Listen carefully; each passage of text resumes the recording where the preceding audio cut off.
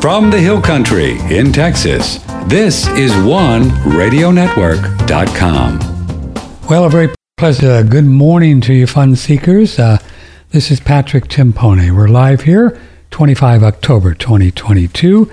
If you'd like to join the show, you can talk to our guest, Martin Armstrong, the legendary Armstrong, Mr. Armstrong of Armstrong Economics, 888-663-6386, and email patrick@oneradionetwork.com.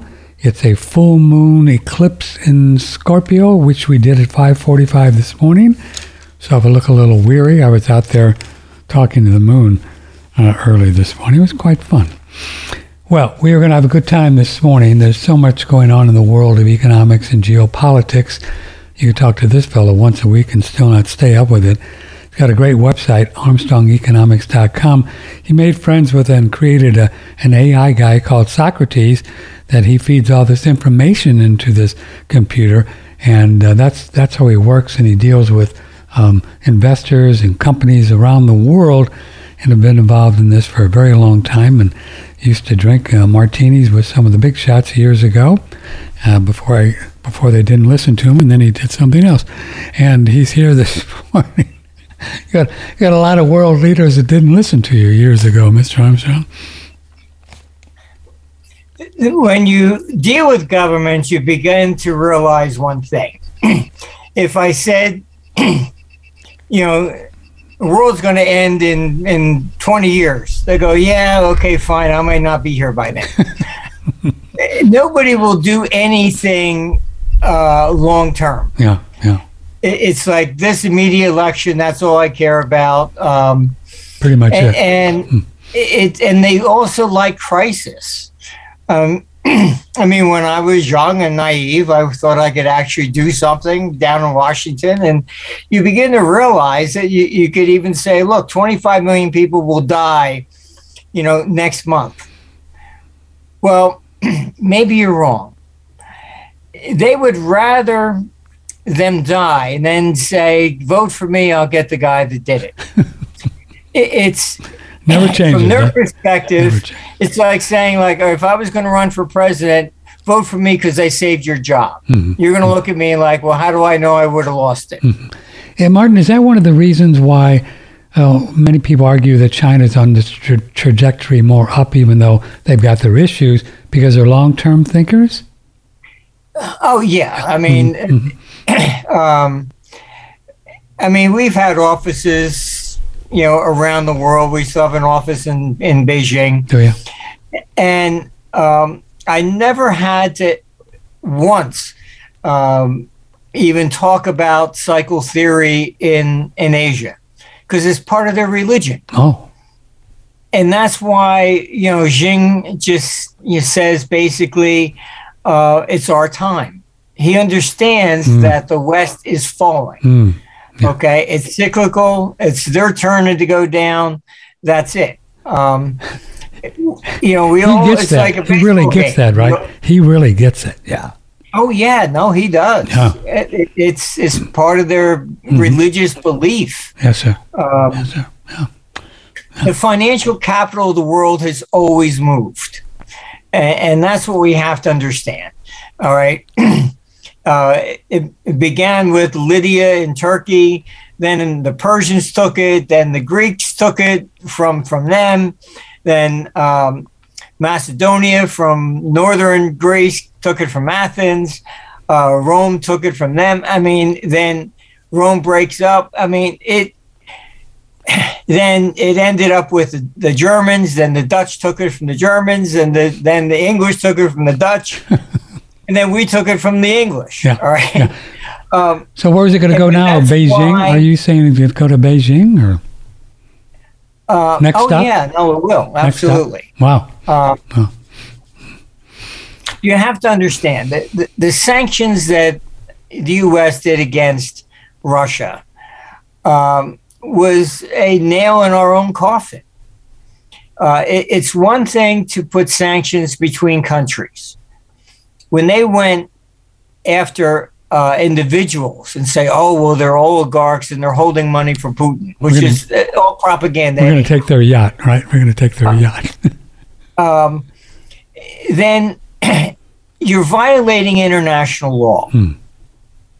What made the world economy is that, okay, fine, I could buy property in Beijing, and I know I have a legal right to it. All right. If you suddenly get in the position that says, well, we don't like your country, so we're going to renege on all your own individual rights, then why should somebody from China invest in the United States if the United States can just seize your money because they don't like your government? Yeah. You know, it's they're undermining the very foundation of what made the world economy, build up from World War II. And this is why it's imploding? This is one of the reasons why it's imploding. I mean, there has to be, it's the rule of law. Yeah. I mean, if why would you buy something in Germany if the German court says, well, you're not a German, so we're going to give it to this guy? You know what I mean? Then nobody's going to invest. Yeah.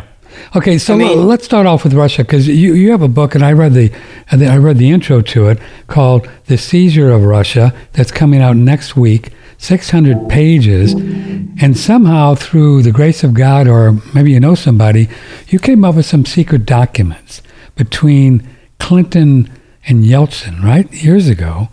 And so you're arguing, the part that I read, Martin Armstrong, that this whole Russia thing that's going on today started long ago.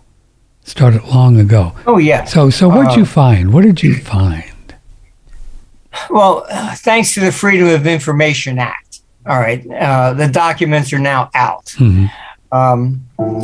I would say they probably withheld the most damaging ones, as they're doing with the Kennedy issue.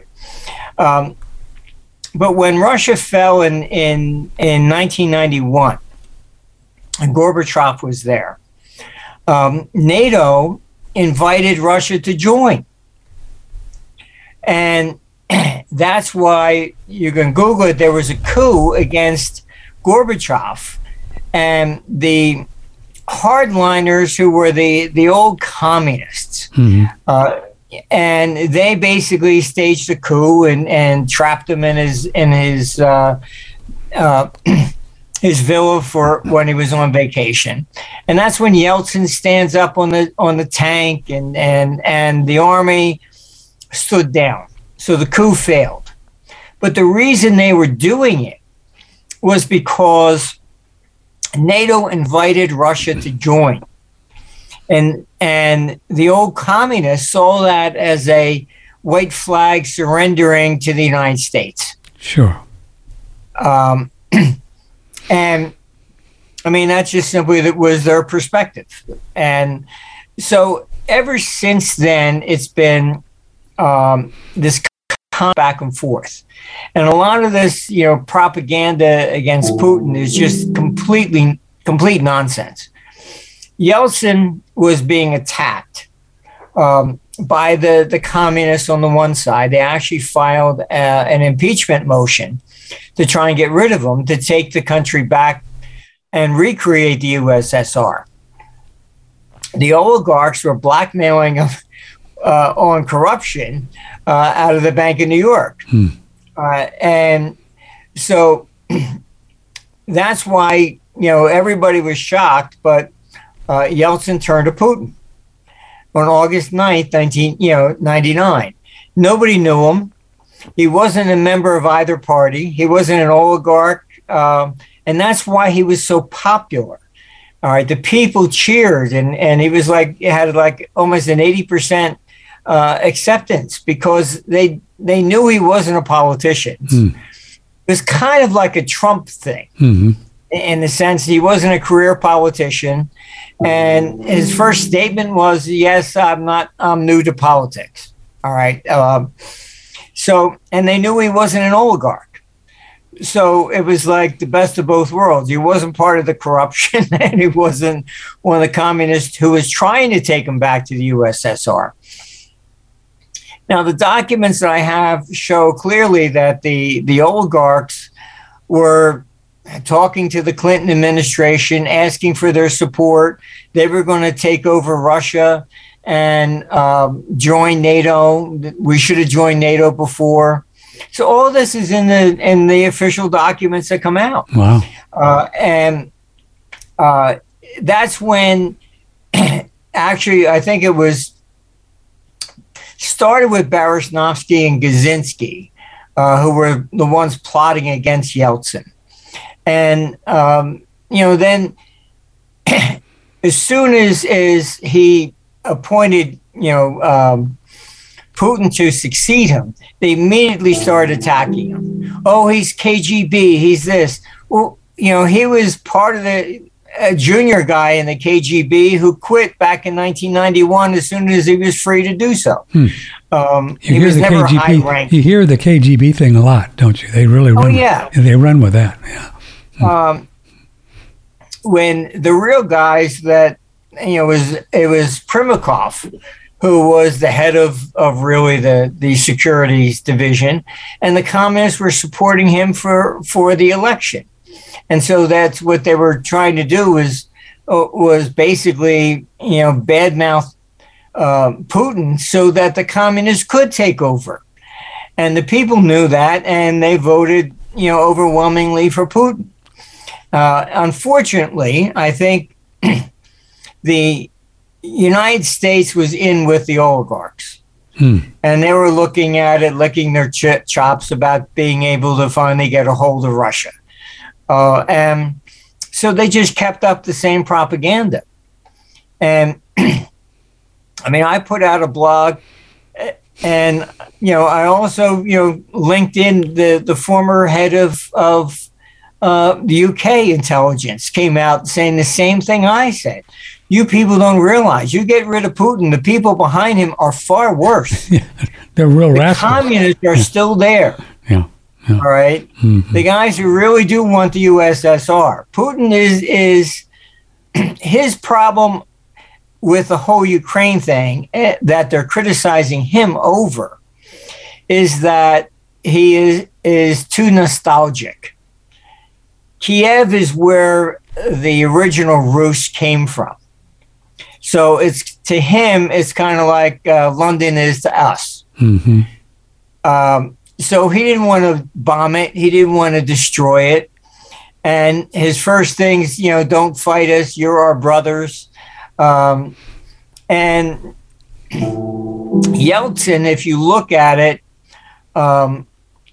he was basically elected promising to get rid of corruption and to strike peace with Russia. And he's done exactly the opposite. And why? It's pretty well out in a lot of different press that Yeltsin, Zelensky was then told basically not to negotiate. And you can also Google, the Daily Wire. Zelensky, the very day before Putin invaded, Ukraine's going to seek to rearm itself with nuclear weapons. They were doing everything they could possibly do to get Putin in.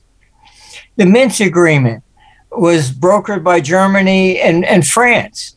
The Donbass was supposed to be allowed to vote on their own separation. Historically, they're Russians there. They're not Ukrainians. And this nonsense that, it's Ukraine. Ukraine was never even a nation before, all right, 1991.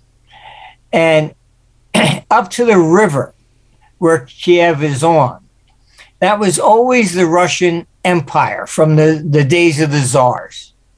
All right, so that's why that area is occupied by Russians. And we've had employees from Kiev and also from Donetsk.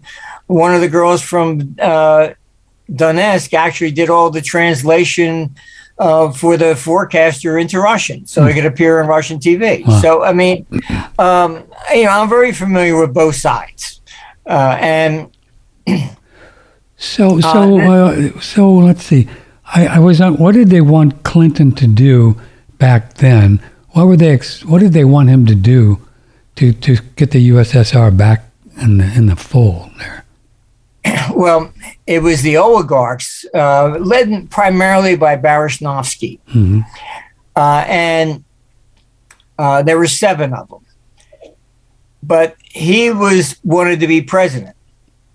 And so the sales pitch was they started, they got Yeltsin basically to him and his family to steal some money, corruption, run it through the Bank of New York. There was $4 billion that was missing from IMF loans to Russia, all staged through there. And they basically rigged it. And as soon as that wire took place, Edmund Safra from Republic National Bank, who was in with them, immediately files a suspicious transaction report on the Bank of New York. So the feds run into the Bank of New York, and this is in July of '99. They then go to Putin. They then go to Yeltsin and say, if you don't resign, this is all going to come out, and you're going to go to prison. Ooh. So that's when he turns to Putin on August 9th. I see. All right. And so they were trying to basically take over Russia through blackmail. And Baryshnovsky wanted to become president for life. And, all the documents show they're promising, look, we're not into military, we'll join NATO, we're just businessmen. And you have to understand that at the time, even that guy, Bill Browder, running around saying he's Putin's number one enemy. I mean, very nice. If he was, he should be dead by now. But what the scheme was that you take Gazprom, for example. The stock trading in Russia was about 1/30th of what it would trade on a reserve basis on the London exchange against BP. So they were there to grab Russian assets. And then if they pulled this off, you're talking about they would have made 30 times their money. I mean, a huge, huge score. Yeah. All right. So it's just, a lot of this was basically, you're talking about the people that were against them were the communists who did the impeachment motion. They were trying to take over Russia. They would have been the ones that reestablished the USSR. And the conversations I put in this book, I put in the whole thing because nobody's going to believe me. Here it is. Here's the transcript from the government of Yeltsin calling Clinton, saying, look, Bank of New York, it's political. I'm sending over the Minister of Interior to investigate. He then explains, look, I turned to Putin. I've been looking high and low. He will continue the democratic process. He's not, and Yeltsin basically going through that whole thing, and then Clinton responding, and he says he's a very intelligent man.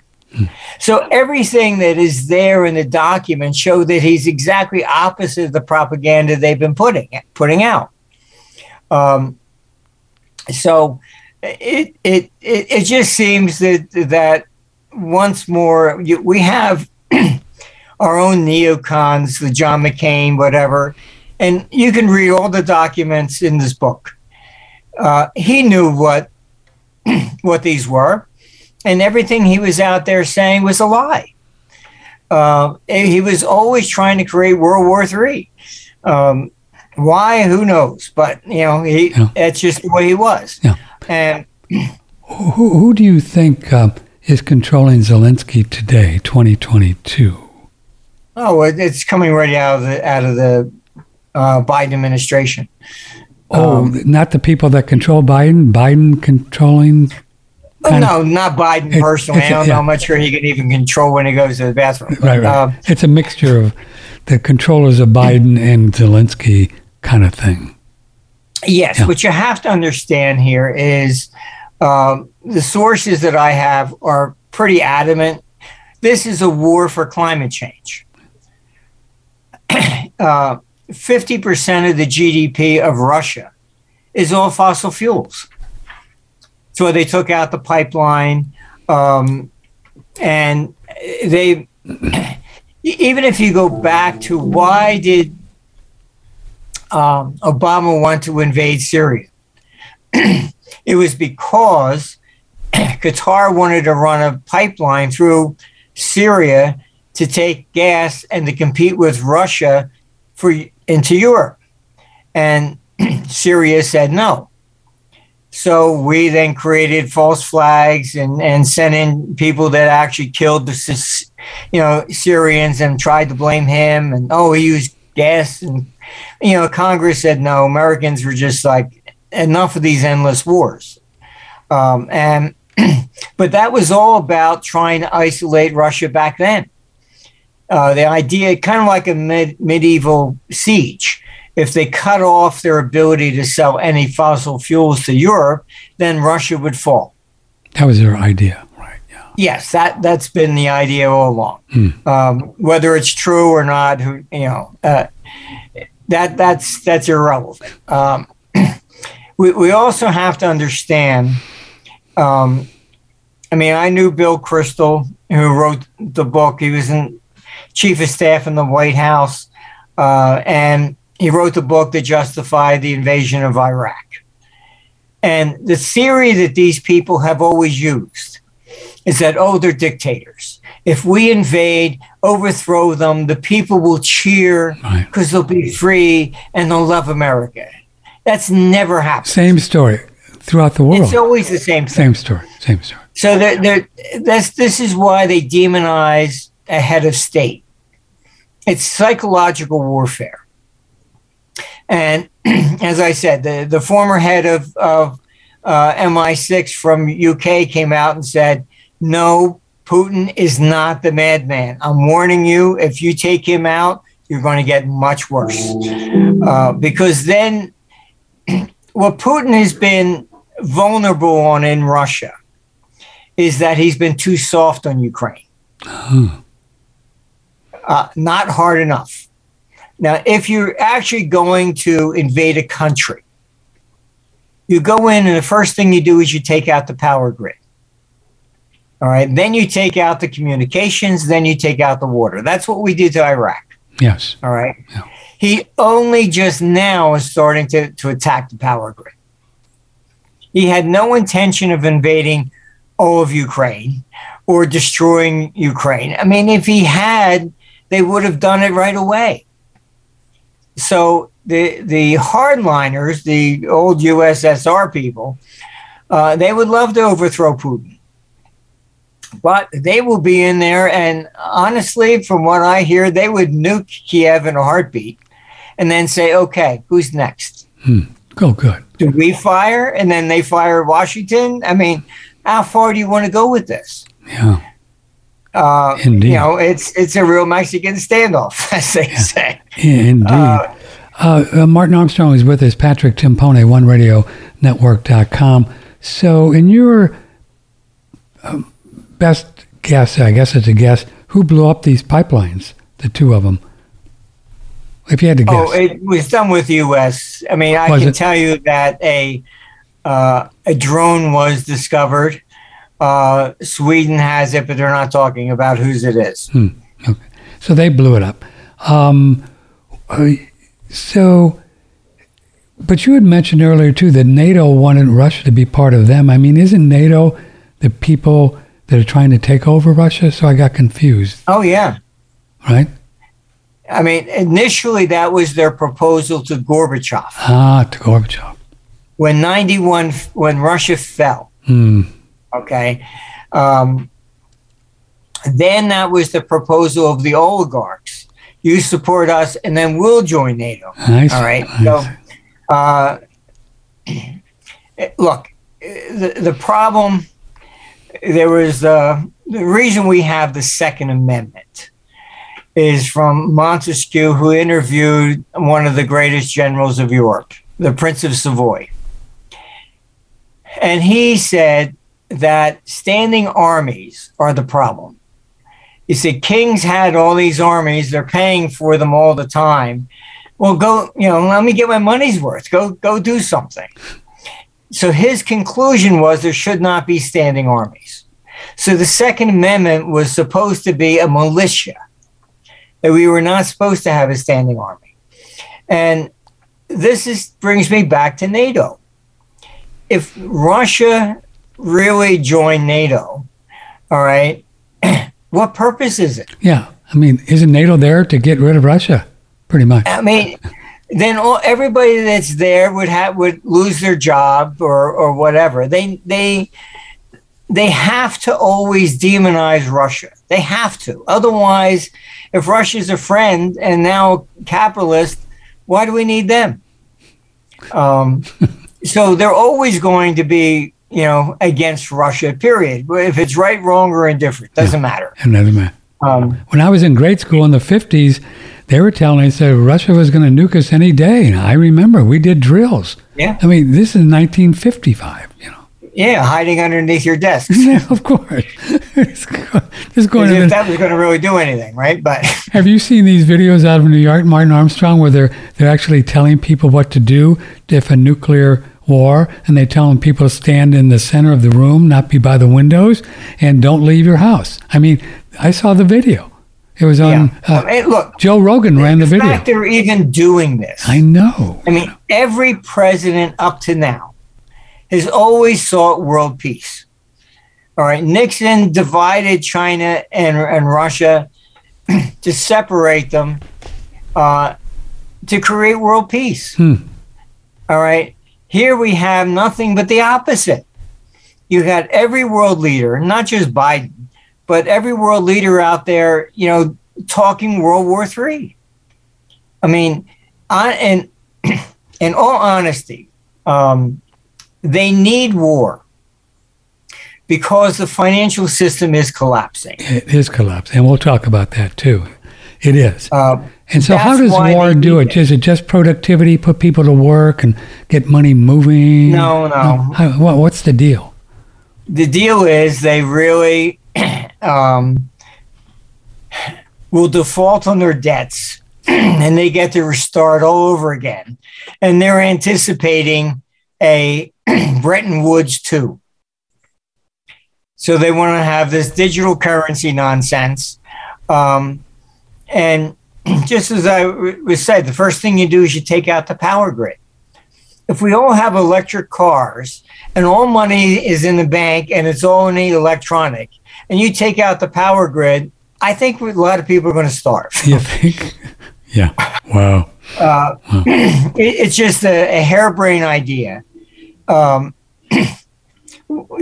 Trying to shut down fossil fuels at this point, there isn't even an alternative. Yes, I understand. New England's already, rationing heat. You're seeing the same thing in Switzerland. UK as well, right? UK. I mean, this is supposed to be good. Why is it not one leader is talking peace? I mean, good point. Good point. I mean, we were trying for our conference to get Henry Kissinger down. Oh, yeah. I mean, he's really my mentor on political analysis. Unfortunately, they said he's just not well doing very well health-wise. He is 99. Yeah. I knew it was kind of stretching it, but he's an old guy.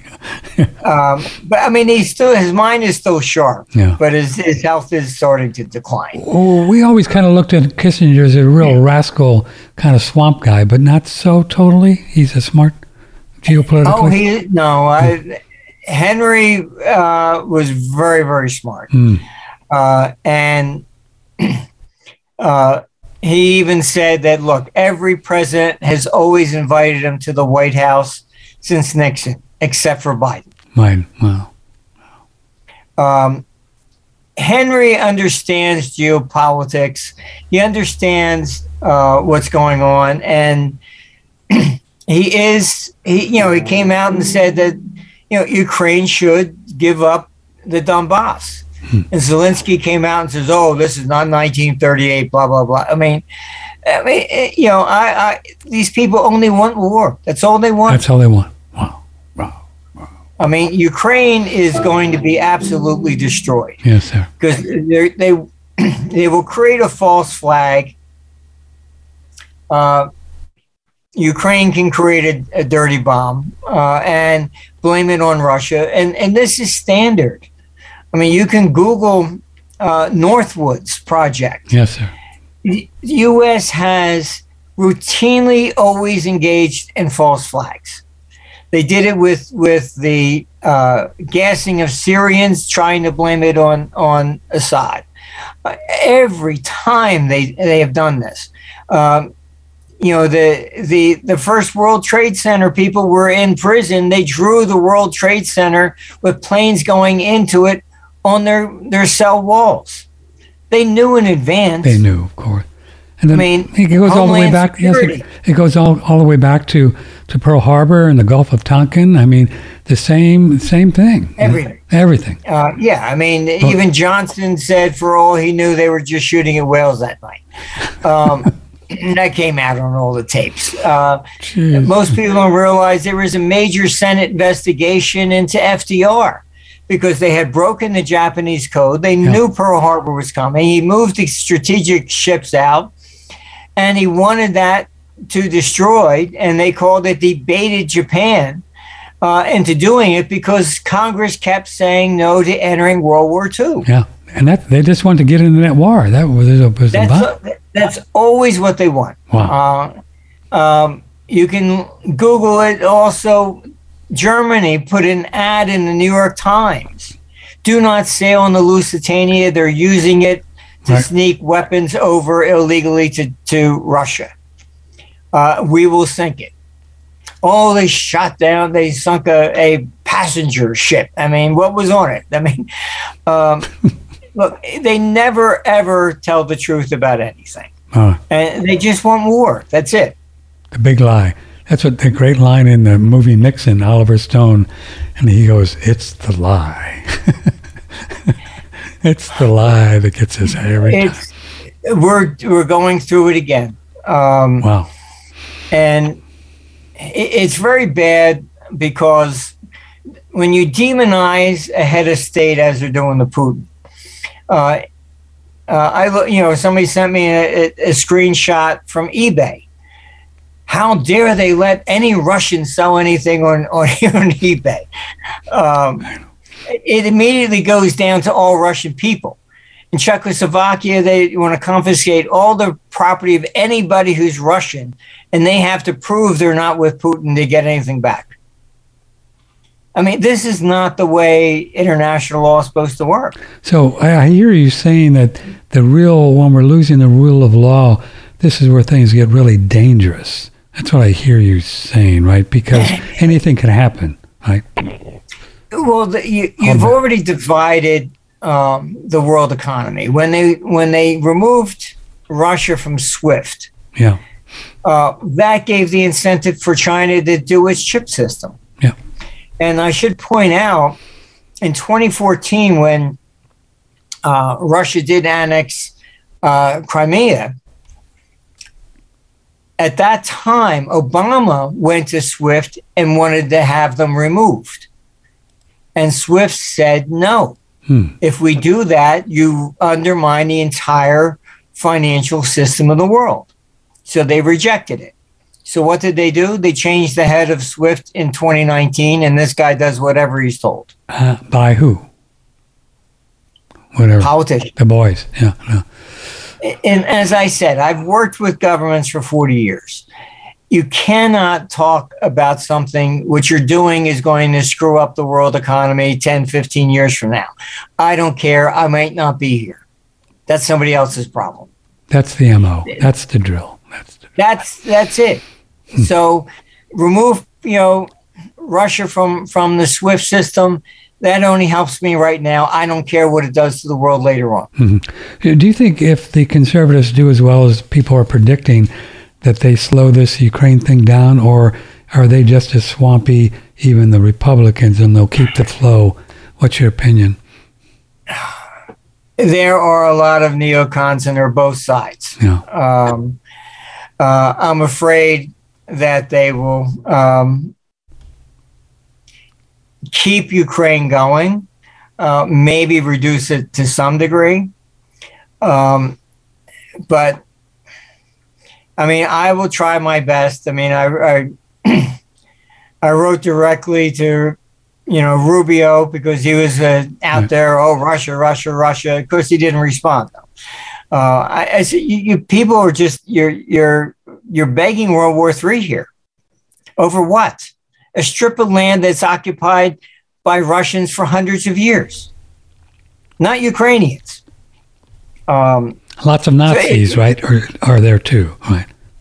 Yeah, I mean, all the documents have been released from the CIA. The Ukrainian Nazis joined Hitler, and Hitler promised them their own country.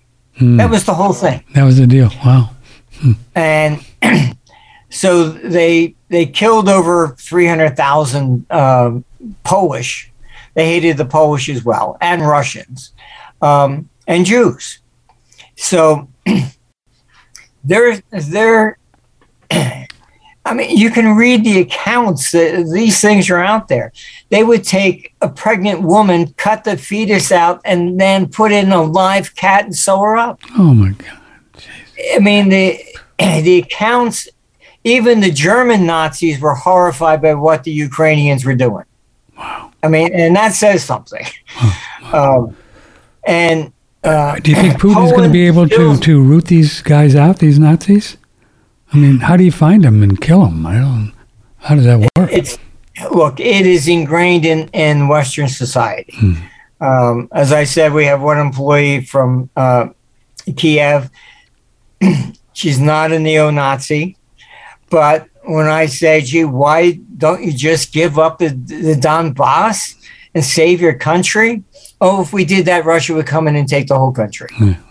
They're just brainwashed that way. We had a conference in Greece, and she would not fly back to Kiev through Moscow. She went off to Egypt, from Egypt to Spain, and Spain back home. Would not fly with one connecting flight through Moscow. They're Russians. I mean, so the hatred there, I know personally, it goes back a long time. You cannot even go to dinner in Kiev and bring a bottle of Russian vodka. That is an insult. And the billions of our money, taxpayers, going to Zelensky, I've seen lots of reports that this is just a big money laundering operation as well, Martin Armstrong. I mean, you don't know where this money's going. I have no idea. No, absolutely not. No idea. Look, the same thing, you can also Google it. All the arms and stuff we were sending into Afghanistan were being packaged and resold into American streets. No. Obama had to come out and say, oh, gee, I didn't realize that. But all our weapons were being sold in the black market domestically. Drug dealers were getting them. I mean, you could, one of the rocket launcher is available if you wanted one. Why not? I saw where a lot of the some of the weapons are ending up being sold in Germany as well. Yes, I've seen stories about that. Wow. Well, you can also Google. There's 2 French soldiers that quit. They went down there to volunteer, and they said there's just stealing arms and selling them everywhere. They just left. They said this is not about democracy.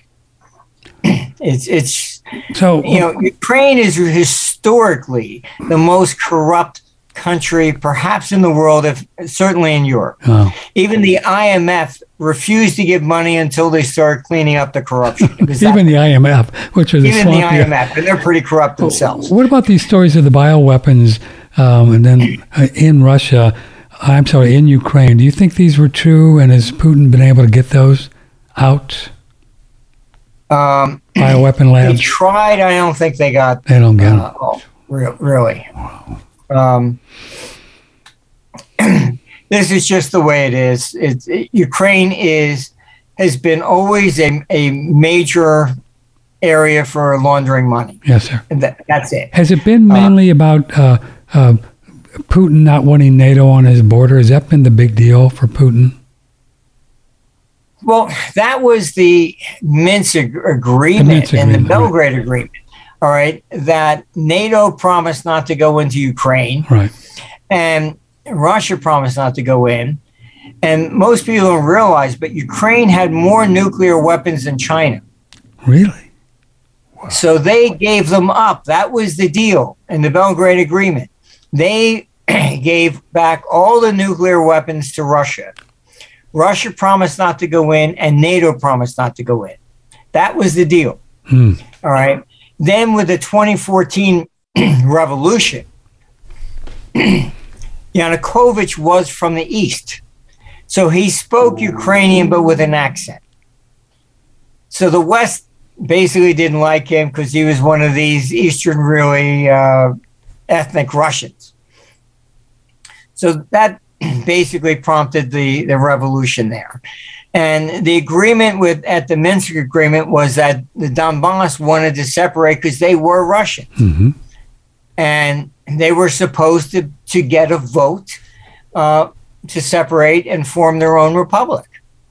And if that was simply done, we wouldn't be where we are today.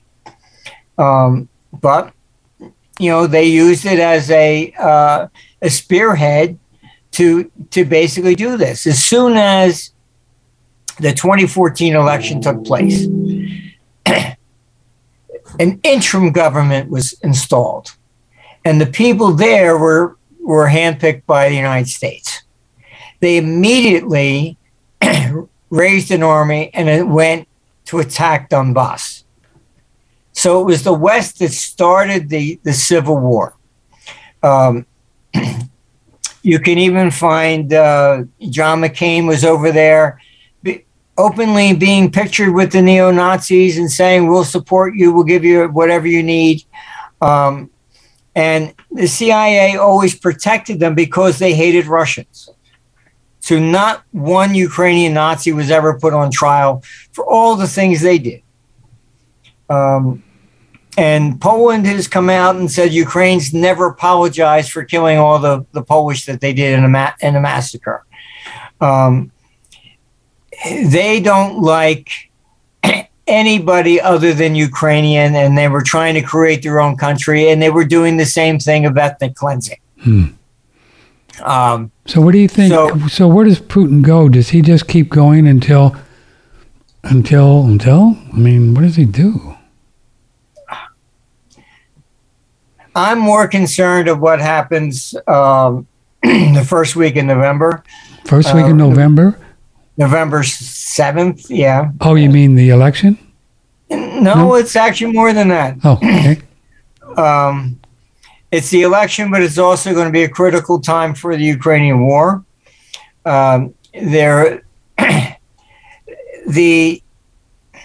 scuttlebutt is that they will try and get a false flag before the election to save the Biden administration.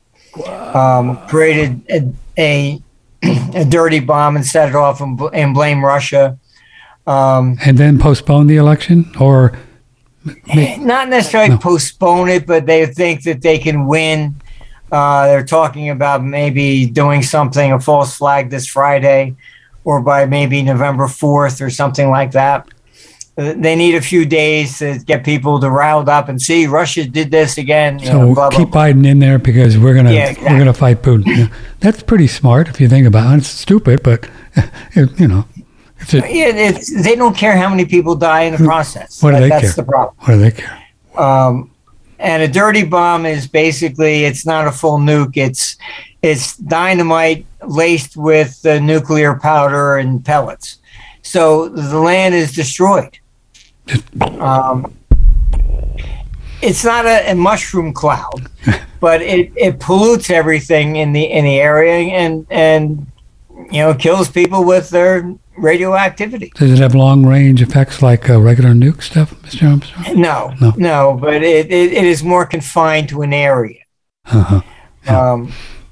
So Well, they've been running with this nuke scare, as you know, for the last, 3, 4, 5 months. So makes sense. They're kind of priming people for this, maybe. Well, the Ministry of Military in Russia called the United States, UK, France, and Turkey. And he said, we have proof that Ukraine is going to use a dirty bomb and blame Russia. Wow. United States, France, and UK put out a joint statement. Oh, this is Russian propaganda, blah, blah, blah. And they're probably the ones behind it.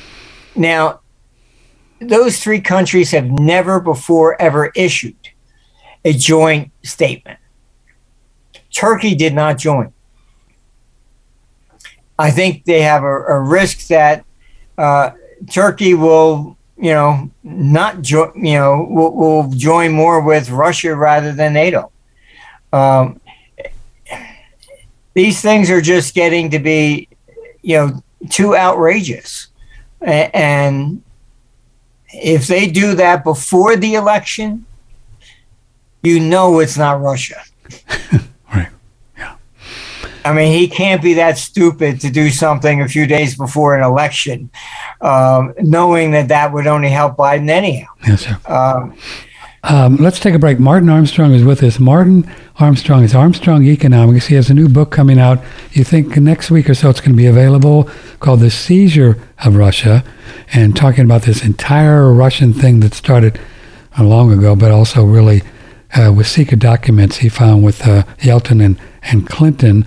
Mr. A, we're going to just take a quick break, and then when we come back, can we take a little trip around the globe or the earth, and we'll talk about the Mideast, we'll talk about the dollar index, we'll talk about home prices, interest rates, inflation, a lot of really good stuff to kind of sink your teeth into, and see if you can better manage whatever money we have in the bank or whatever these days.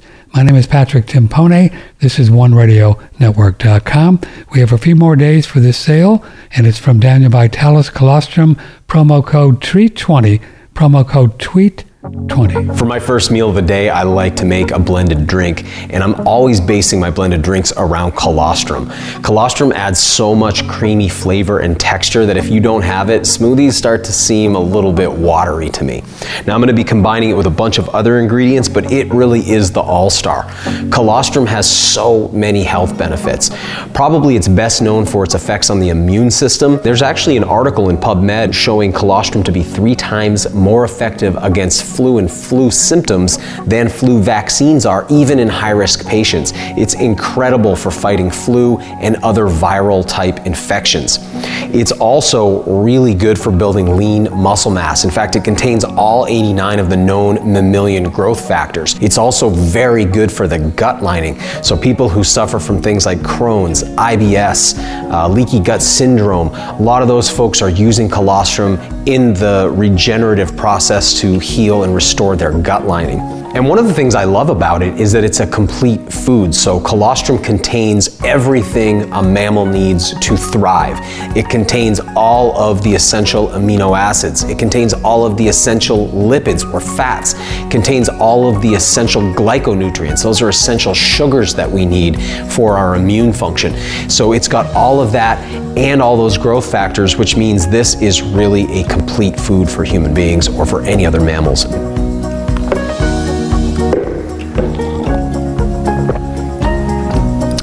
Tastes great. It's got the fuel I need to get through the day, and it's got all those added health benefits thanks to the colostrum too.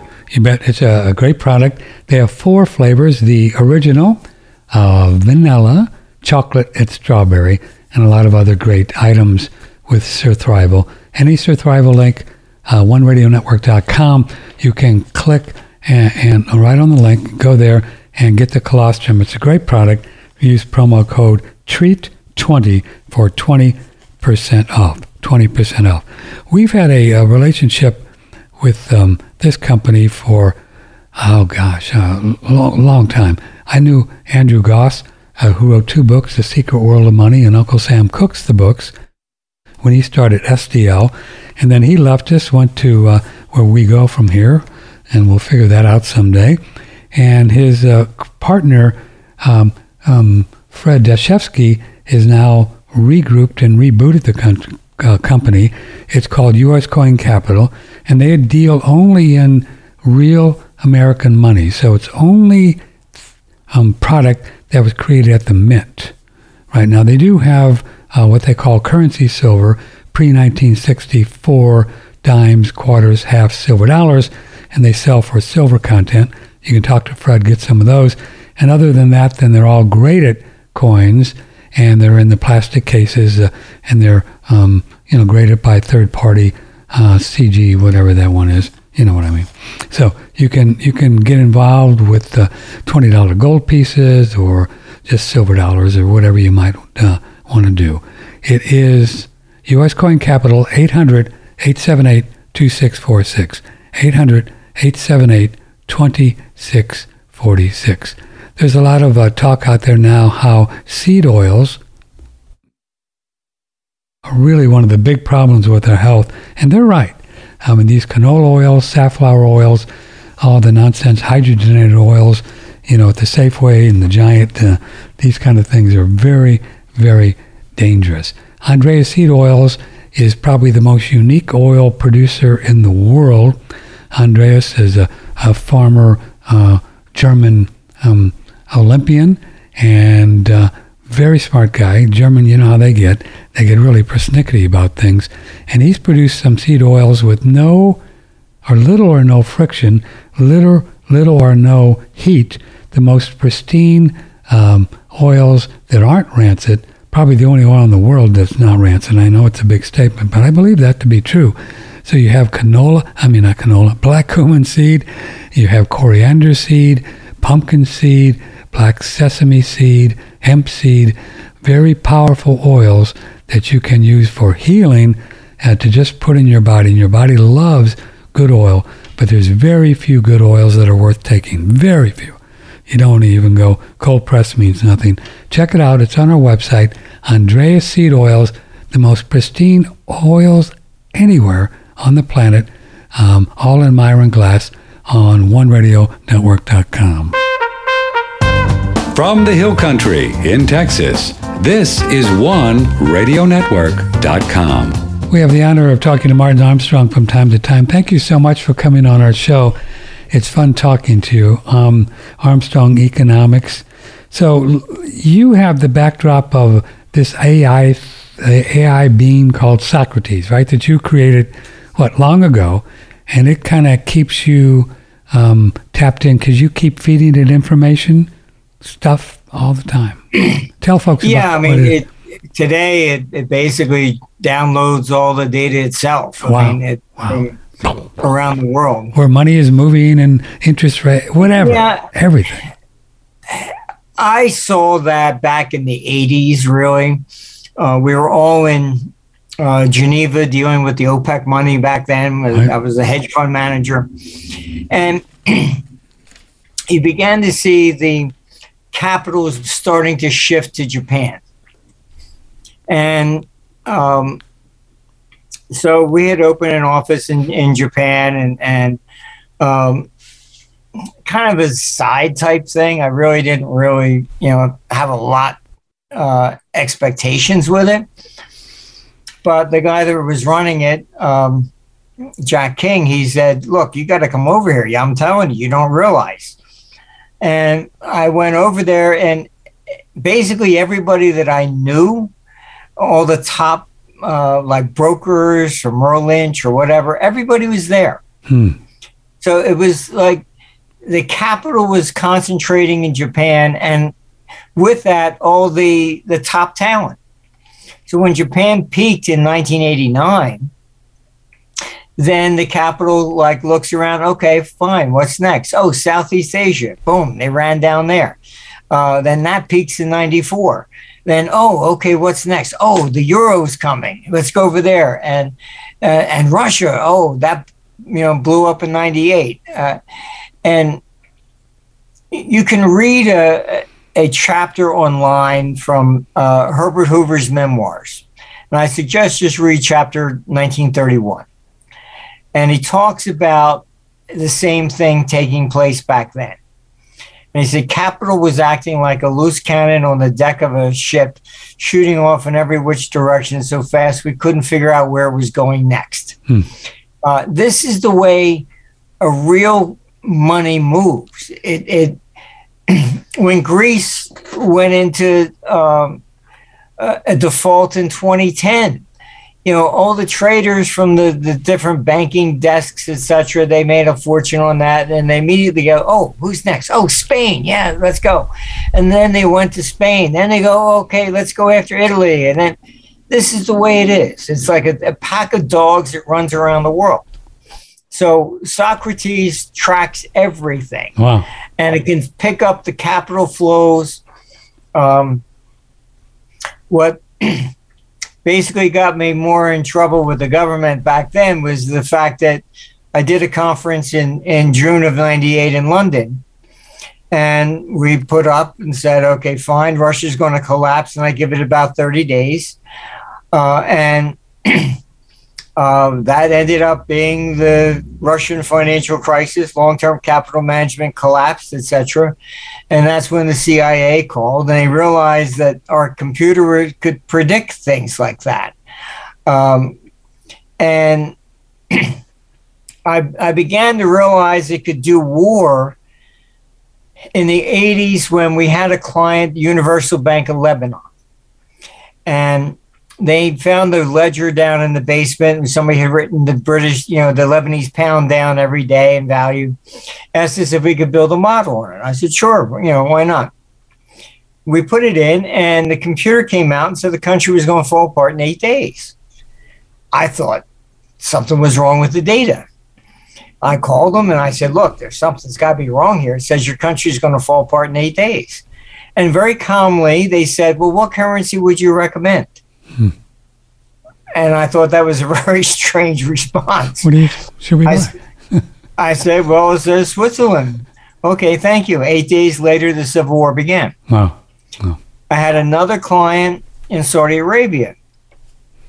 He called me and he says, Iran's going to start attacking, shipping in the Gulf tomorrow. What do you think gold's going to do?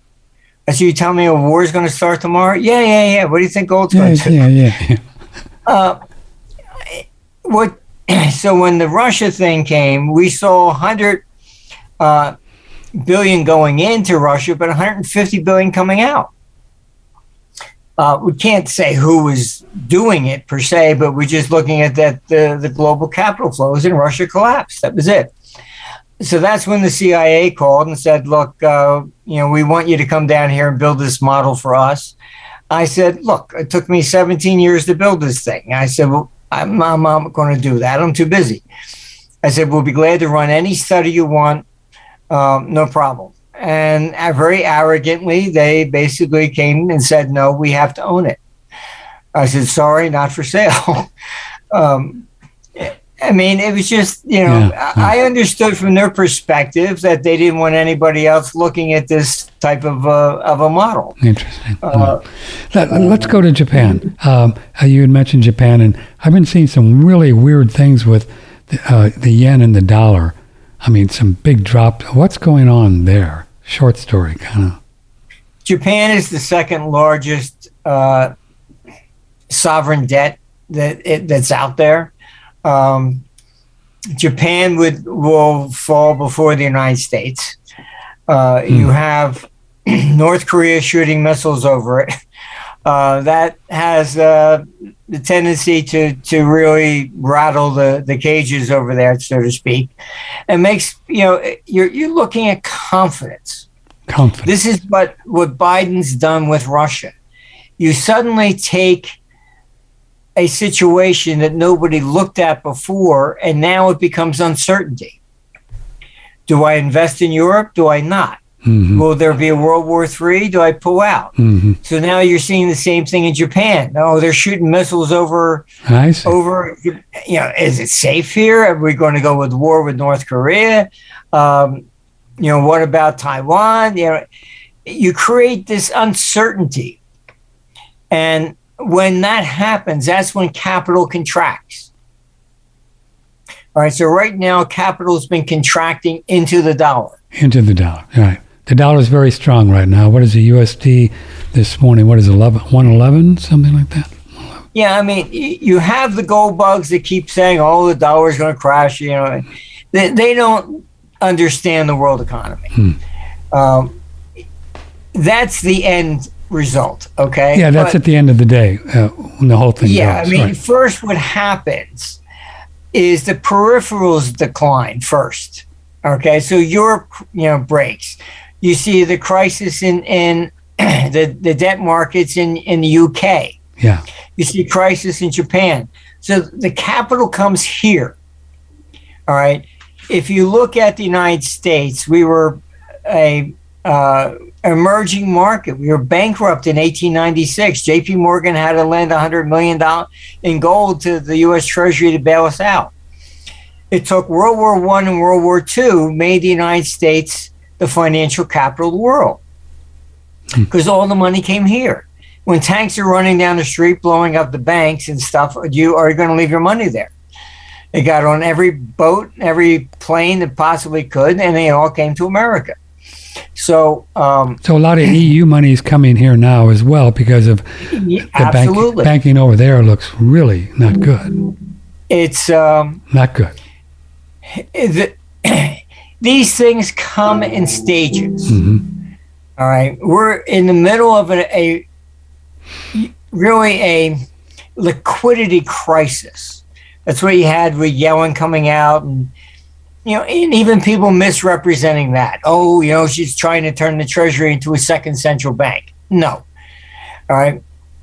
The Fed, when it takes in debt, it creates the money. It has the power to do so. Yes, sir. What she is doing is talking about an interest rate swap.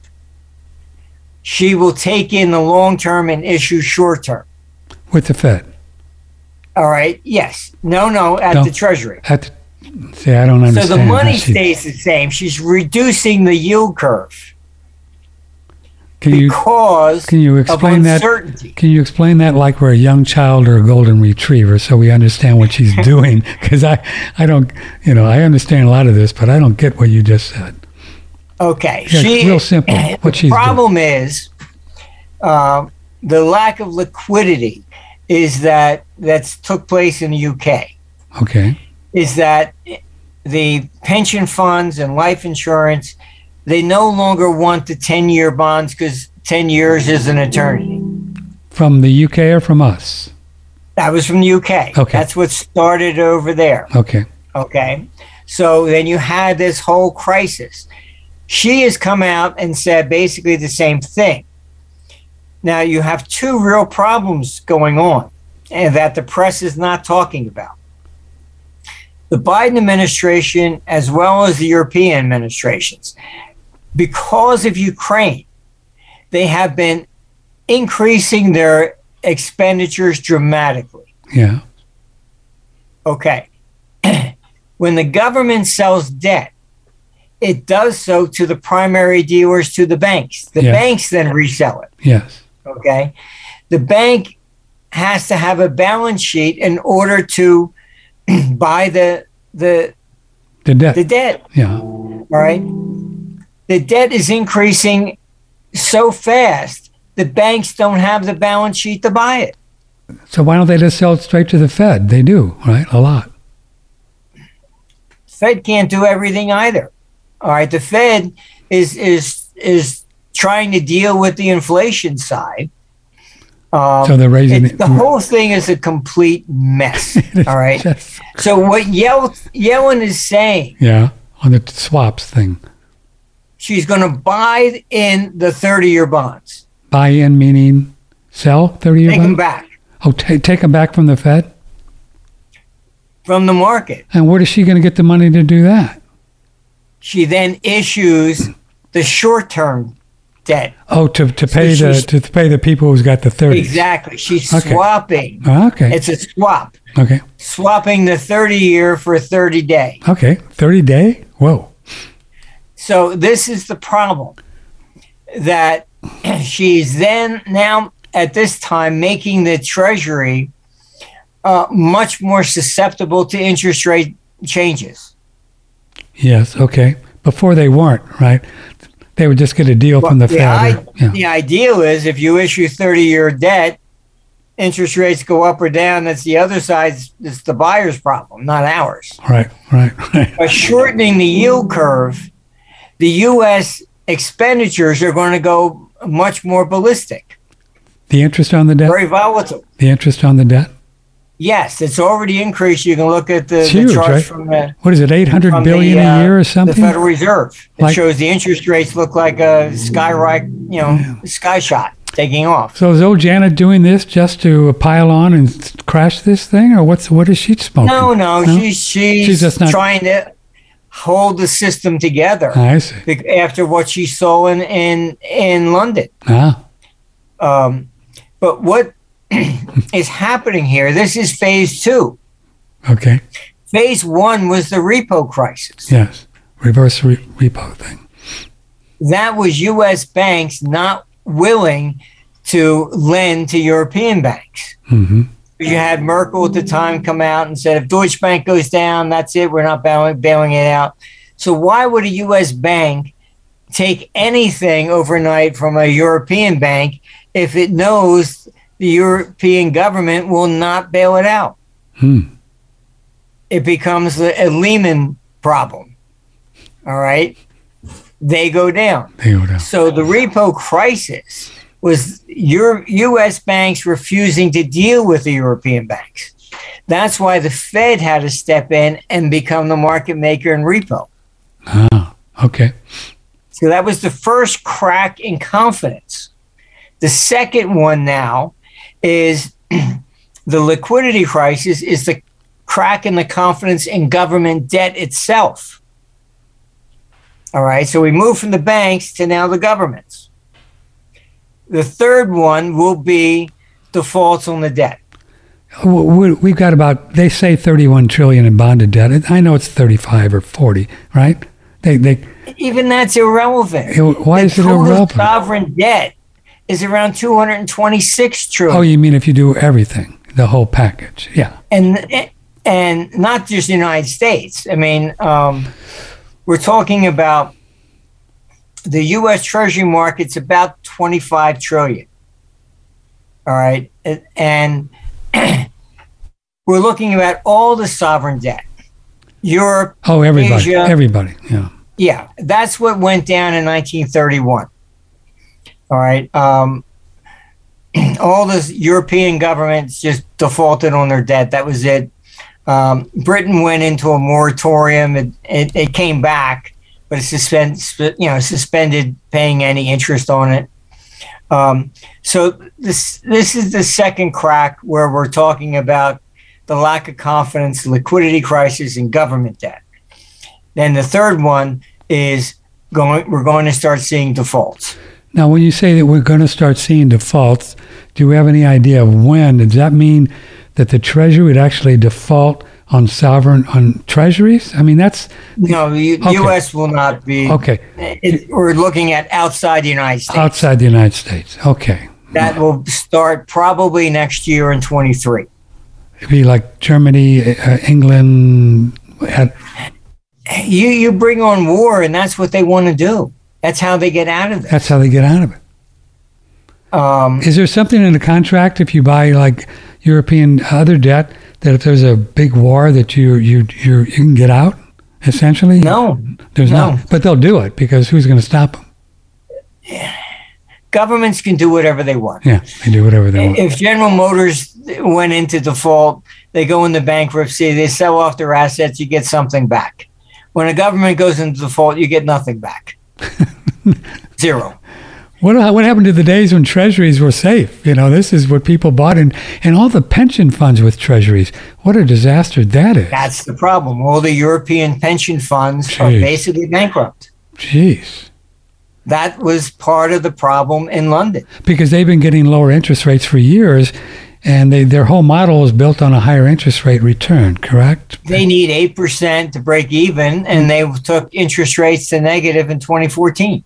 So they've been going red for years. Yeah, I mean, this is what Klaus Schwab is saying. When you own nothing and be happy, he's trying to make it sound they're going to do this for you. Yes, for you. When it's them that, it's the governments that will default. But if the governments default, there goes your pension fund. So then they replace that with guaranteed basic income. Oh, I see. So big pension fund say it's broke, but then we're going to give you some digital whatever we got so you don't starve. Exactly. Yeah, so you don't starve. So then you get basic income, and whatever you thought you were going to get for the rest of your life is gone. Well, that's not good. Well, look, this is, I've been dealing with them for 40 years. And as I said, there's just no talking to them. Is there anything that can derail? Is there anything that can derail this big, great reset digital thing at all, or do you believe this is like baked in the cake, Martin Armstrong? No, it is baked in the cake. Is it? It's baked in. Look, they've been borrowing since World War II with no intention of ever paying anything back. All right. Right. They run a deficit every year. How can the Democrats even run for office without promising, vote for me and I'll give you this or that? Yeah. They don't. It's ingrained in the way they even run for office. So, you think that a Democrat would ever run for office and say, vote for me and I'll reduce what you're going to get? It's not going to happen. Don't get a lot of votes there. Don't get a lot of votes. What about this $8 trillion or 8.79 trillion on the Fed's balance sheet right now? They have to unwind this at some point too, don't they? Well, they're doing that. Are they? At about $60 billion a month right now. And that's part of the problem as well. So the Fed is independent. Right.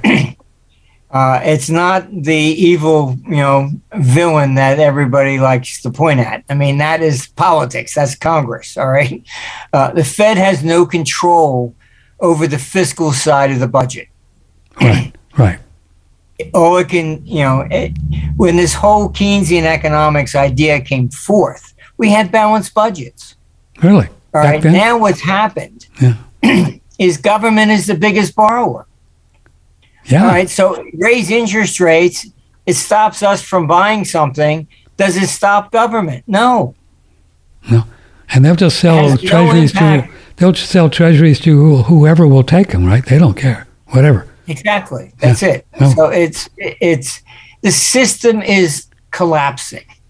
The theory was you raise interest rates, that affects the demand, but it never took into consideration that the government surpassed the people, and it is now the demand. So all this money is throwing out the window in Ukraine. It's absurd. And as interest rates go up, the government doesn't create money. The Fed can create the money. Yeah, right. So, but the government creates the debt. Yeah, 30-year fixed. And that is money that pays interest. Yeah, that's right. And I think interest on the debt, I need to check, but I think it's close to $600-700 billion a year that we the people pay on the debt. It's a lot. Oh, yeah. That's a lot. And it's going up, right? So a 30-year fixed this morning about 7.25, which means the housing thing is going to be, it's not going to be pretty moving forward, right? What's interesting on the housing is you have a few trends going on. One is that people are trying to get out of the cities that were the most draconian. Right. So you have a shift that way. And then secondly, I was talking like down here in Florida to a realtor I know, and he's saying houses that are like $1.5 million and up, people are just paying cash. Paying cash? Cash, that's it. Whoa. So it's clearly they're just trying to get money out of the bank and just parking it someplace.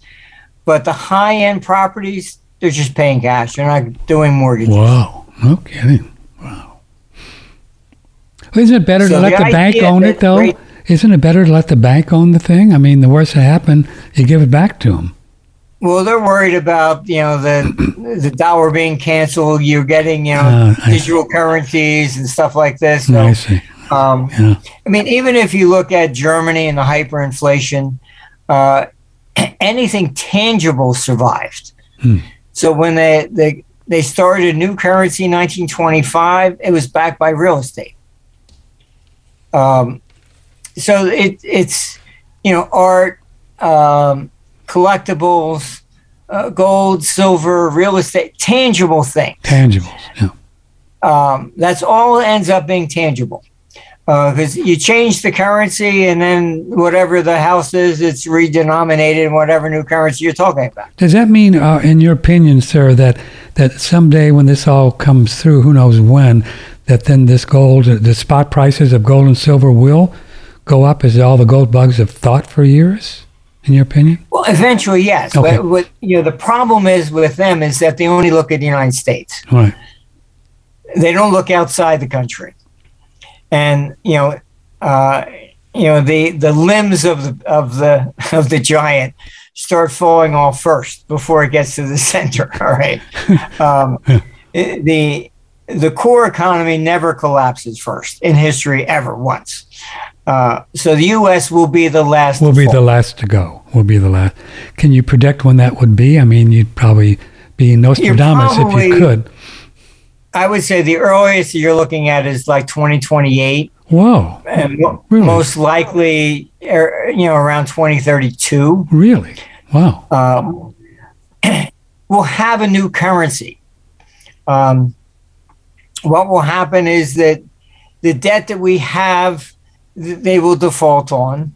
When everybody else is defaulted, they will eventually have to do the same. Right. And you then restart from ground zero. That's what they did from World War II. Start over. So does that mean, in your opinion, I don't want to put words in your mouth, the stock market, most of our listeners have their stuff in the market, 401ks, the Dow and that. What can you talk about what you think is going to happen there? Do you think people should get out now or what? Well, I mean, it all depends on what you have. Okay. And we're not looking at a 1929 that people were talking about. That's nonsense. Yes, the market will be soft, probably going into the first quarter of 23. Mm-hmm. Then you have to understand when the geopolitical issues start perking up over there in Europe. Yes, sir. That money's coming here. Got to. Now, right? they have a choice. Yeah. Buy U.S. government bonds or buy U.S. equities. The smart money is going to start going into the equities. Ah. So we don't see the Dow dropping, to 10 cents on the dollar. I mean, you just don't see it. Fantastic. Put everything you possibly could and buy it. But that's just not going to be the case. Because the foreigner, you can go to our site, you can take a chart of the Dow and plot it in any currency you want.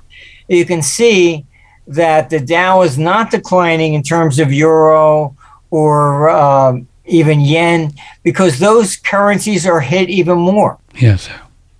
Okay, so from the European perspective, the Dow has not gone down as much as what we see in dollars. I see. So are folks that are listening in the market with their everything they've got, you're saying, your opinion, that they're going to be okay for a while? Yeah, you're going to be under stress into at least January. Yeah. All right. Then you have to understand if the war then perks up in Ukraine, which it appears to be going to do. Yeah. It will be like World War I and World War II. The capital will has move to come here. over. Has to come over. Where else are they going to go? Right. And that's why I say the dollar will be the last to fall. Okay, they don't envision Russia invading, New York City. Let's take a phone call for you. Good morning. Thanks for holding. Who's this? This is Sean up in Seattle. How are we doing? We're doing good, Sean. What can we do for you? Well, I know nobody has a crystal ball, but I wanted his scale of 1 to 10 on the CBDCs on a timeline. If he did create his own crystal ball of when they would come out, Sean, like in this country, the CB? Yeah. 1 year, 5 years, 3 years. Okay. Mr. Armstrong? Yeah. We're looking at the financial stress increasing dramatically next year. 2023 is basically it. So I would be very concerned about, we're dealing with uncertainty in Asia as well as Europe.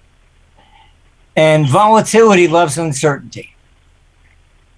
So that's why you're looking at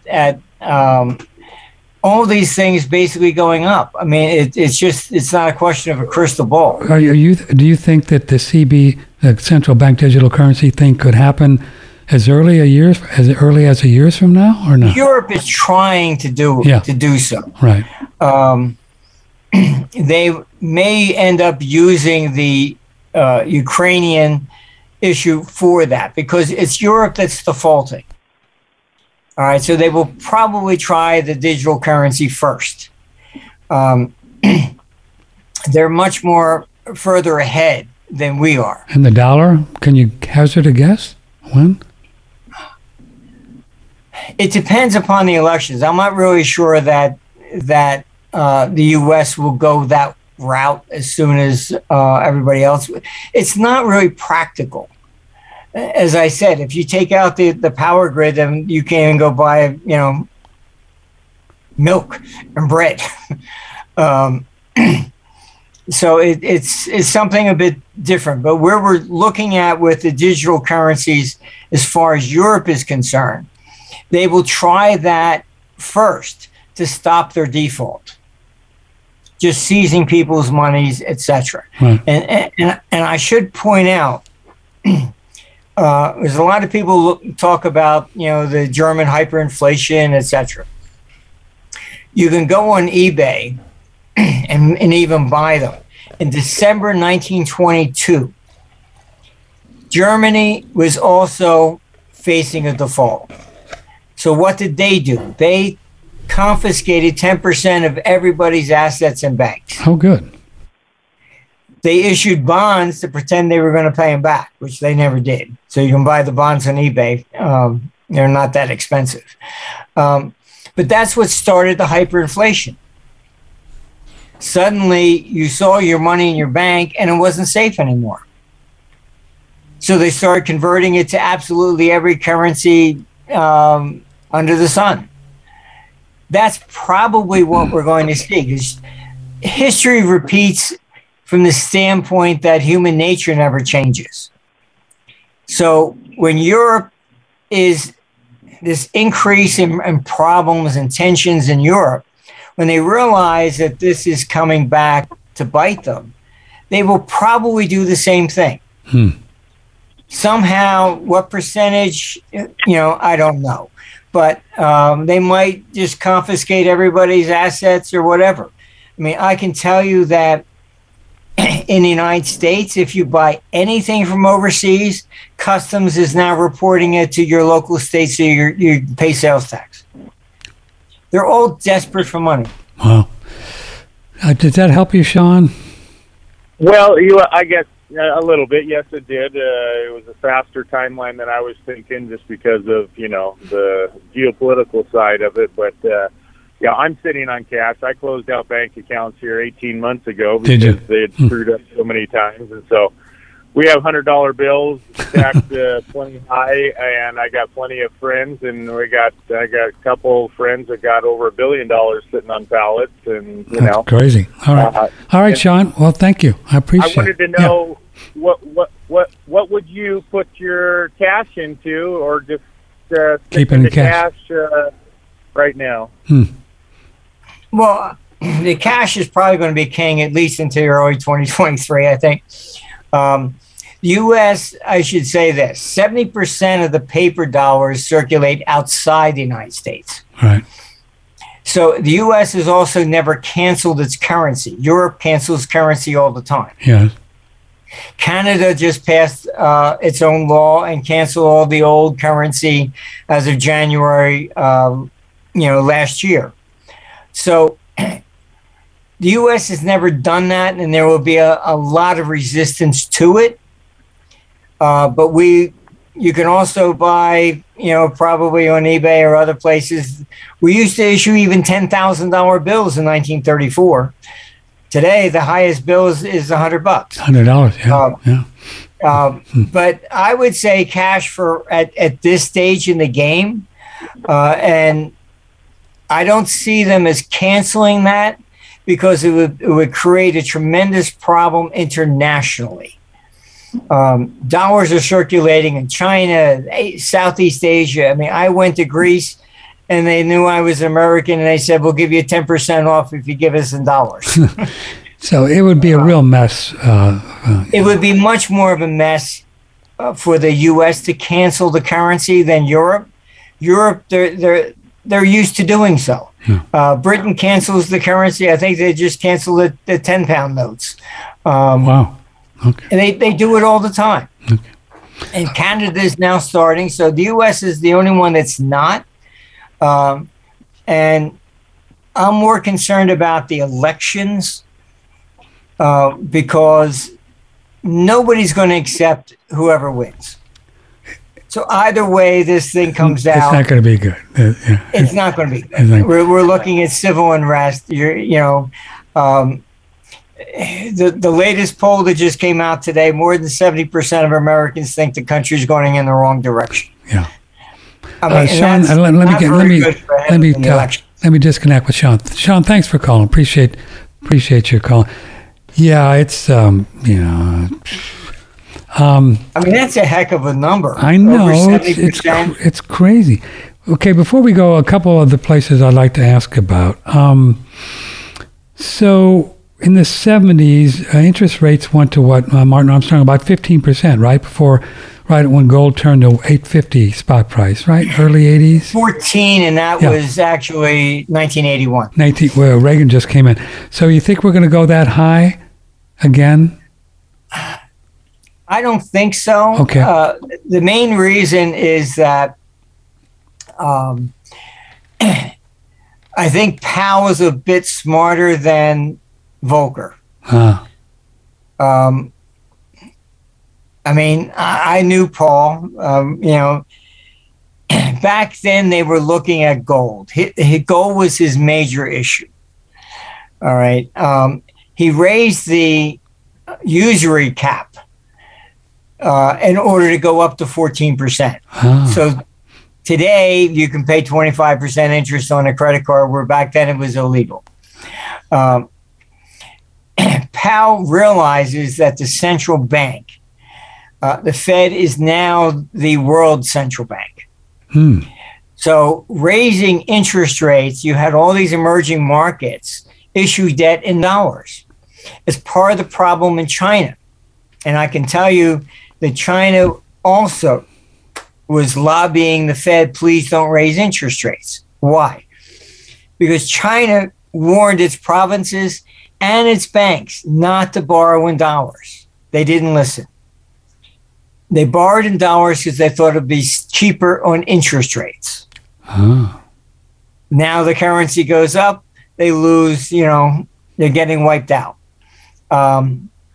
Sri Lanka, all these emerging markets are starting to collapse because they issue debt in dollars.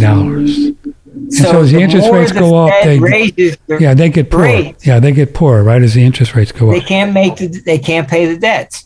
Then what happens is they issued them in dollars so they could sell them to the pension funds, because the pension funds couldn't get yield over here. They needed that 8%, so they were buying the emerging markets at a higher rate, basically just to make the yield. And now the Fed raises rates. The emerging markets, they don't hedge. They didn't know what they were doing, and now they're blowing up. So this whole thing is just one giant mess. And the Fed, I think, is realizing it's got problems because it is the central bank for the world. And if it keeps raising the interest rates, it's going to blow up Europe. It's going to blow up all the emerging markets. and even put China more into a crisis. So there's a lot of countries, Jordan, Egypt, even Iraq, other places are getting out of the dollar thing, and Saudi Arabia is throwing Biden under the bus. What's this area of the world in the Middle East? How is this affecting the dollar? Big picture. Nothing really. Nothing. The dollar strength is also geopolitical.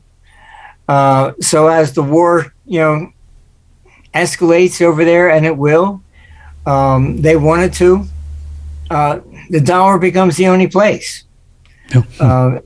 And it's, Biden is, I got to be the world's worst president I think we've ever had. I mean, it's like a mess, right? Wow. Going to shutting down our production, then going to Saudi Arabia and say, well, don't cut before the elections. And then they say no. And then he said, well, there'll be repercussions. I'm going, what are you going to do to them now? I mean, attack Saudi who else Arabia? do you want to really, just honestly just get mad at you in the world? I mean, let's get everybody, pissed off at America. I don't know. No. It's like they think that they have ultimate power in Washington and nobody else can even hold a candle to. So you think this hubris is going to be karmic comeuppance someday, the hubris of the United States? Oh, yeah. I mean, look, it in a way, it's history repeating. Mm-hmm. Athens was the financial capital of the world. It's arrogance. It was charging all the Delian League money every year. Say, well, we'll protect you against Persia. Well, Persia never bothered to invade again after they lost. And it was just really basically, extortion. And so that was the Peloponnesian War. They all joined up, left Athens, joined Sparta, and Sparta took down Athens in 404 BC over arrogance. We are doing the very same stupid thing. Same thing. Wow. Well, you can't be arrogant like this to the entire world. Yeah. You just can't. It's interesting that the UK put in a globalist Goldman Sachs guy into the prime minister. Wow. That's curious, Look, Goldman Sachs is the squid. It's everywhere. It's everywhere. And the word around the campfire that old Prince Charlie is a whole lot more globalist than the Queen was, and he's got a lot of power too. He's buddy with Klaus Schwab. With Klaus Schwab, yeah. Believes in the Great Reset. Yeah. Shutting down fossil fuels. He's all in. He's all in. Huh? So Europe's going to have a hard time with the whole energy thing this winter, right? It's not going to be good over there. No, it's not. I mean, it's. I think you're looking at major civil unrest next year. I mean, we even have, like I said, New Hampshire, they're even talking about shortages and rationing heat. Really? Americans have never done this. And it's all delivered because of what Biden has done. It's unbelievable that you're shutting down fossil fuels before you have anything in place. I mean, you can't even make that up, Martin Armstrong, right? No, you can't. You can't even make that up. It's like, yeah. And what I get out of Washington is they don't care. Yeah. They want to destroy the productive capacity to produce fossil fuels because they're afraid when the conservatives get back in, they'll only ramp it up. So they have to destroy the capacity to end the ability to even produce it. That's what this is about. That's why really this war with Russia, they're calling it really the climate change war. It's to shut down Russia because 50% of its GDP is all fossil fuels, and they just want to kill it.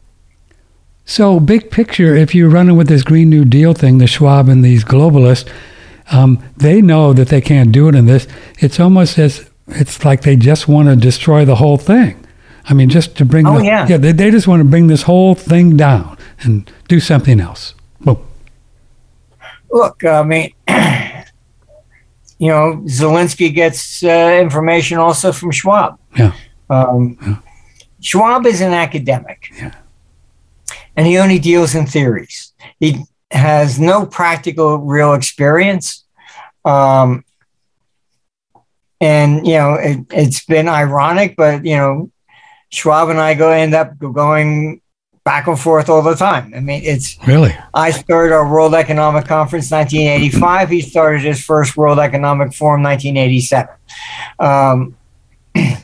We said 2032 is going to be a big, a major Great Reset. He says, "Oh, the Great Reset." I mean, the guy that did the movie on me, Marcus Vetter, he then called him and said, "Hey, I want you to do a movie on me."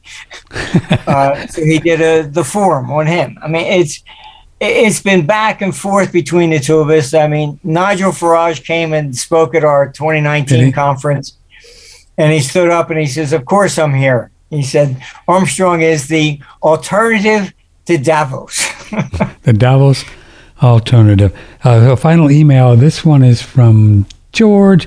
So what is Martin Armstrong advising his clients to do for safety? Would he do dollars or gold or both? No, both. I mean, both. The problem with gold is it's lost its mobility. You can't hop on a plane with a roll of $20 gold pieces anymore because they'll just take them from you. Yeah, you can't do it. And at the local store, they probably basically, would take dollars. The thing, you have to look at it and assuming that the person on the other side doesn't even know what a $20 gold piece is. All right, so I would recommend like the old silver coins, 64 and back. Yeah. Then, you got somebody at a Starbucks that go, "Oh yeah, okay, fine. 64, I know they're the good ones." You have to address it to kindergarten. But, look, I mean, I think anything tangible is going to basically make the transition to whatever new currency we end up with. Okay. I mean, they would like it some sort of a digital currency so that you can't even find a $100 bill in a parking lot anymore and cheat them out of their 50%. Okay, final question. On a scale of 1 to 10, 10 being most confident, how confident are you, Martin Armstrong, with the long-term survivability, that safety in Bitcoin? 1 to 10. Look, I would basically put it under 5, really. Maybe 2 or 3. Really? Mainly because I'm concerned, one, about power grids. Okay. Right. That's the first thing you're going to see attacked in a war. In a war. All right. So any digital currency, not just Bitcoin, but I mean, I'm not fond of any digital currency. And I'm not sure that Bitcoin will really survive because it's competition to the government. And if the government's going to default, they don't want any competition. Well, how can they? But the real Bitcoin geeks, they claim that the government couldn't stop it if they wanted to. Do you think that's true? No, they very easily they can stop it. They just write a law. That's money laundering. Oh, I see. 20 years in prison. But that still wouldn't stop it. What did Martin Armstrong, even if they make it illegal? Hell, they make all these drugs illegal. It hasn't stopped them at all. I mean, it doesn't matter, right? It's a bit different because they would go after the guys with the computers that are the market makers and treat them as banks. I see. So that would be a bit different. Drugs, it's between two people on the street, whatever. They're sneaking across the border. That's a little bit different. Do not trust government under any circumstance whatsoever.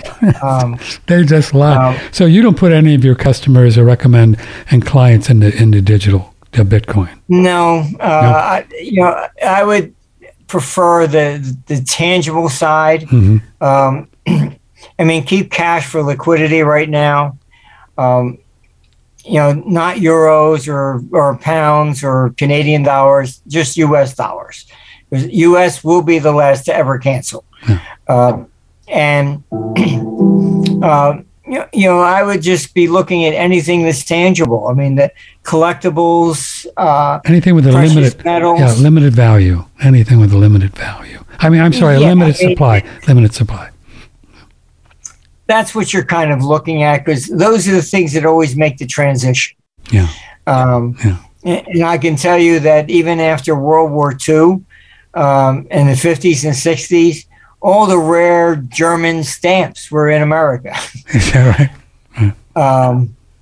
They were using stamps to get money out of Europe because it didn't even track as metal. Well, Martin Armstrong, thank you for saying so long. I kind of kept you over. His new book is coming out called The Seizure of Russia. It's a big one. In a week or so, go to ArmstrongEconomics.com. He has a lot of different services and newsletter, a lot of great blogs, and you can then get the book there. I guess the book will be available all over as well, Amazon and stuff. Yeah, cool. Yes. Cool. All right, sir, you take care of yourself and stay under the radar. And it's always an honor. I'm trying. Always an honor to have you here. Thank you very much. It's always a pleasure to see you. Thank Take you, care. sir. Bye-bye. Martin Armstrong, OneRadioNetwork.com. Well, that's kind of fun, huh? I hope you got a lot out of that one, as I did. And we will have some fun tomorrow as well. Max Egan. Do you know Max? He's a good one. Max Egan, thecrowhouse.com, and he's a political, geopolitical, spiritual kind of guy, really cool guy. I think you'll like him. And if you haven't heard from him, join us, and that'll be tomorrow at 10 o'clock. Max Egan on OneRadioNetwork.com. So we're in for some fun. We're going to try to keep you up to date as best we can. Tom Luongo is back in a couple of weeks, and he's really a good one as far as this whole thing. But I think Martin Armstrong is a very well thought out, intelligent fellow, as you heard. And I think he's, who knows? Nobody knows for sure what's going on. But we're going to try to keep you as up to date as we can so you can weather whatever storms are in the works, and there's a lot. Tomorrow we're also going to do a thing after Max Egan, more on our whole theories about how we create a reality, how we create disease, how we get rid of disease, our specialty, how we age, and all of that. We'll do that around noon tomorrow after Max Egan. Okay? Thanks for everything. I love you all. Let me know if I can help.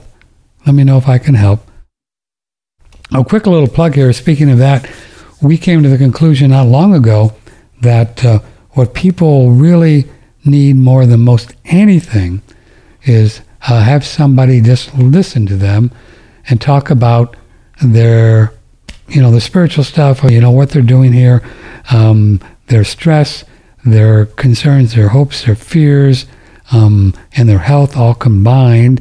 And so we're doing a little thing that people, that we started to do. It's called Patrick in Your Pocket. And it's just a coaching session that I'm offering, very low cost, one price, and then unlimited email support for the service. And we do an hour. I'm going to do one this afternoon. We do an hour one-on-one with video. You'll get a copy of the video, a copy of the audio, and I will listen to you more than anybody has ever listened to you. I won't try to sell you on anything that I believe to be true. I will try to find out what you want to, what are concerned about, what you want to do to move forward spiritually. And that just means who you are, where you are, why you are, how you got here, stuff. And then also physically with, health issues, relationships, stuff like that. One of my specialties, I have good relationships. Because I'm aware of how this all works. So I'm offering that for you, and just email me, put Patrick in Your Pocket in the subject line, and then we'll work out a time and get together. And then unlimited email support. So just email me, Patrick at OneRadioNetwork.com. Okay, kids, I'll see you tomorrow with Max Egan. It'll be fun, and that's at 10 o'clock Central Time. From the Hill Country in Texas, this is OneRadioNetwork.com.